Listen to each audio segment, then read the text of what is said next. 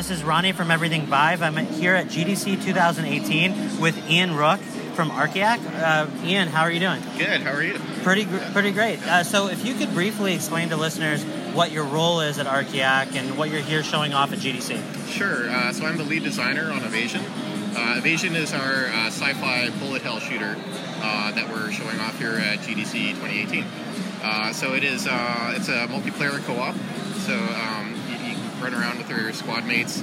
You have a full body avatar, so you can actually look down and see your body. 4 classes. So we have the engineer, the surgeon, the warden, and the striker. Okay. So it's a nice selection there. Each class looks different, so you can see your buddy, as the striker looks a lot different than the warden or whatever. So it's pretty fun. Okay. Yeah. Awesome. And as far as what you guys are trying to bring to the table for a VR title, kind of what were some of the unique benefits of doing a game like this in VR that attracted you to the project? Yeah, so we started off with a pretty simple prototype that, is just kind of a fun gameplay mechanic. And then we were kind of looking at what people were craving in VR, and there's a lot of talk about, people were wanting just like full locomotion where they could actually run around and not play like a wave shooter or something like that, right? So we were like, okay, we actually have the gameplay for that, so let's do it. And so yeah, it's like full locomotion, you run around doing your missions, and it's super intense. It's like a bullet hell, so you're doing a lot of dodging and ducking and weaving and blocking. So it actually works out really well in VR. Okay, and is it multiplayer only? I know that sounds like it's the focus, but it's single player as well. So it's like you can play single player. Somebody can jump in with you as co-op, but it's a great single player experience. Okay, awesome. And were there any kind of unique challenges for bringing this type of gameplay to VR, or were there any kind of things that kind of surprise you now looking back as to what you guys implemented that you wouldn't have maybe thought was so intuitive when you started? Right. Well, I mean, the biggest challenge with VR is maintaining the performance. You want to be at 90 FPS all the time. Yeah. And so with a game like this, there's a lot of intensity. There's a lot of stuff going on. We have a lot of enemies, we have a lot of projectiles, and we have multiple players with each with their full avatars and everything. So there's just a lot going on, and so it's definitely a balancing act for us to maintain that frame rate. But it's being optimized, and it performs really well. So that's always been a challenge. UI in a game like this is a bit of a challenge in VR, but we think that we've kind of solved it. So awesome. And then just sort of things that you take for granted in like console and PC games, just collision on the walls, in VR, a player can just kind of walk right through it, and so we have to do kind of extra special things to prevent that from happening. So okay, in terms of the UI, you did mention that you guys kind of found a solution to what at the beginning seemed like it was kind of a difficult task. What did you end up going with, and kind of what were some of the benefits of the system that you decided to use?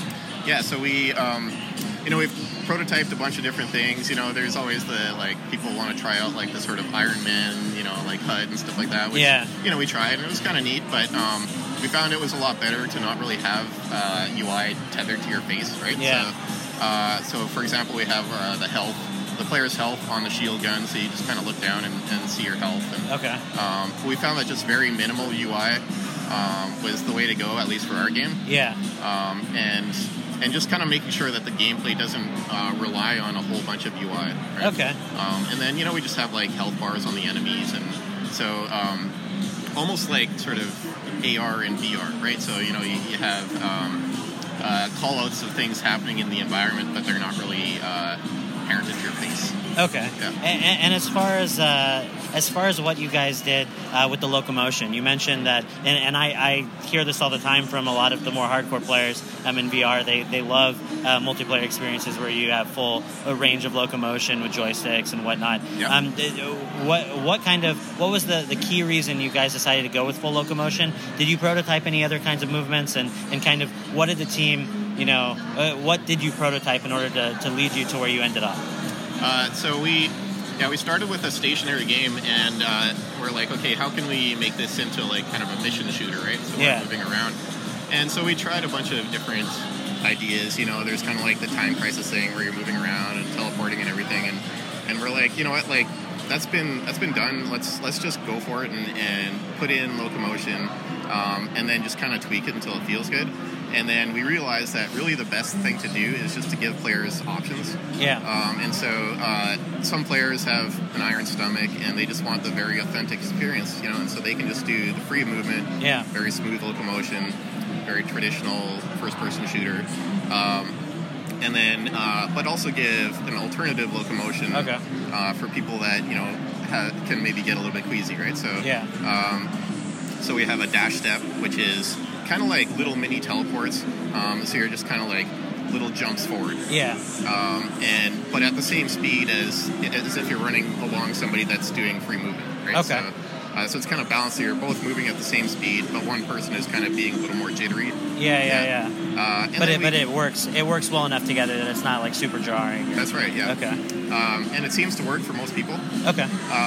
Those two modes. We also played around with a couple others. Like we had a jogging mode, which is like you would actually kind of run up and down on the spot, and that's pretty good. Like that combined with free moves, so you're doing the free movement without the dash step.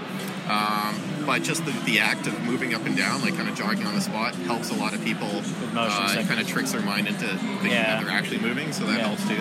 Okay, cool. And as far as the different classes in the game, what were some of the things that you guys did to maybe like differentiate playing each character class within VR? Because there's obviously benefits to kind of the role-playing aspect of a game in VR, given that you're actually physically doing some of the kinds of things that the character's doing. Like, can you touch a little bit on that? Like how you differentiated classes? Yeah, so one of the things that we wanted to make sure we were doing is not making sure that each class could still hold their own in single player. Right? Okay. You don't want to have to rely on your teammate, even if you... So let's say you want to play as a healer. Then, you know, play as the surgeon with a teammate, and you know, you don't have to shoot if you don't want to. You can just heal him, but also you can do a ton of damage if you want to. So the main thing was making sure that each class feels unique, but can still hold their own in single player. Okay. But they each kind of have like their support role. Okay. So you have your tether beam that you can use on a teammate, and so you know, as a surgeon you're healing. As the warden, you're buffing the teammate with some damage resistance. With the engineer, you're buffing the teammate with like a chance of proccing chain lightning. Okay. And with the striker, you're buffing the teammate with extra damage on their shots. Okay. And then they each have a unique finishing move, so like you can kind of just like show off and kill enemies in a more spectacular way. They also each have a different size shield. The warden, being the tankier one, has the largest shield, but he's also very close range. You know, he has a shotgun blaster, and so he's very up close and personal and do a lot of damage in close range. But at long range, you know, it'll take a lot more shooting. Okay. Whereas the striker, you know, she is a lot more agile, but has a smaller shield.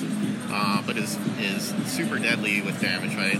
Long range and short range. She's a very precision shooter. She can mark targets and do homing shots at the targets. As far as balancing the game goes and balancing out the classes, I don't know what your experience is prior to working on Evasion, but I'm kind of curious as to how play testing for balancing purposes in VR might be different in ways from like traditional balance testing, like actually dealing with people in, you know, working out not only the balancing issues perhaps with the character classes, but also just, you know, the kind of the weird things that can sometimes happen with VR. Yeah. So I didn't know if you could speak a little bit about, you know, how playtesting has gone in your game and kind of what you guys...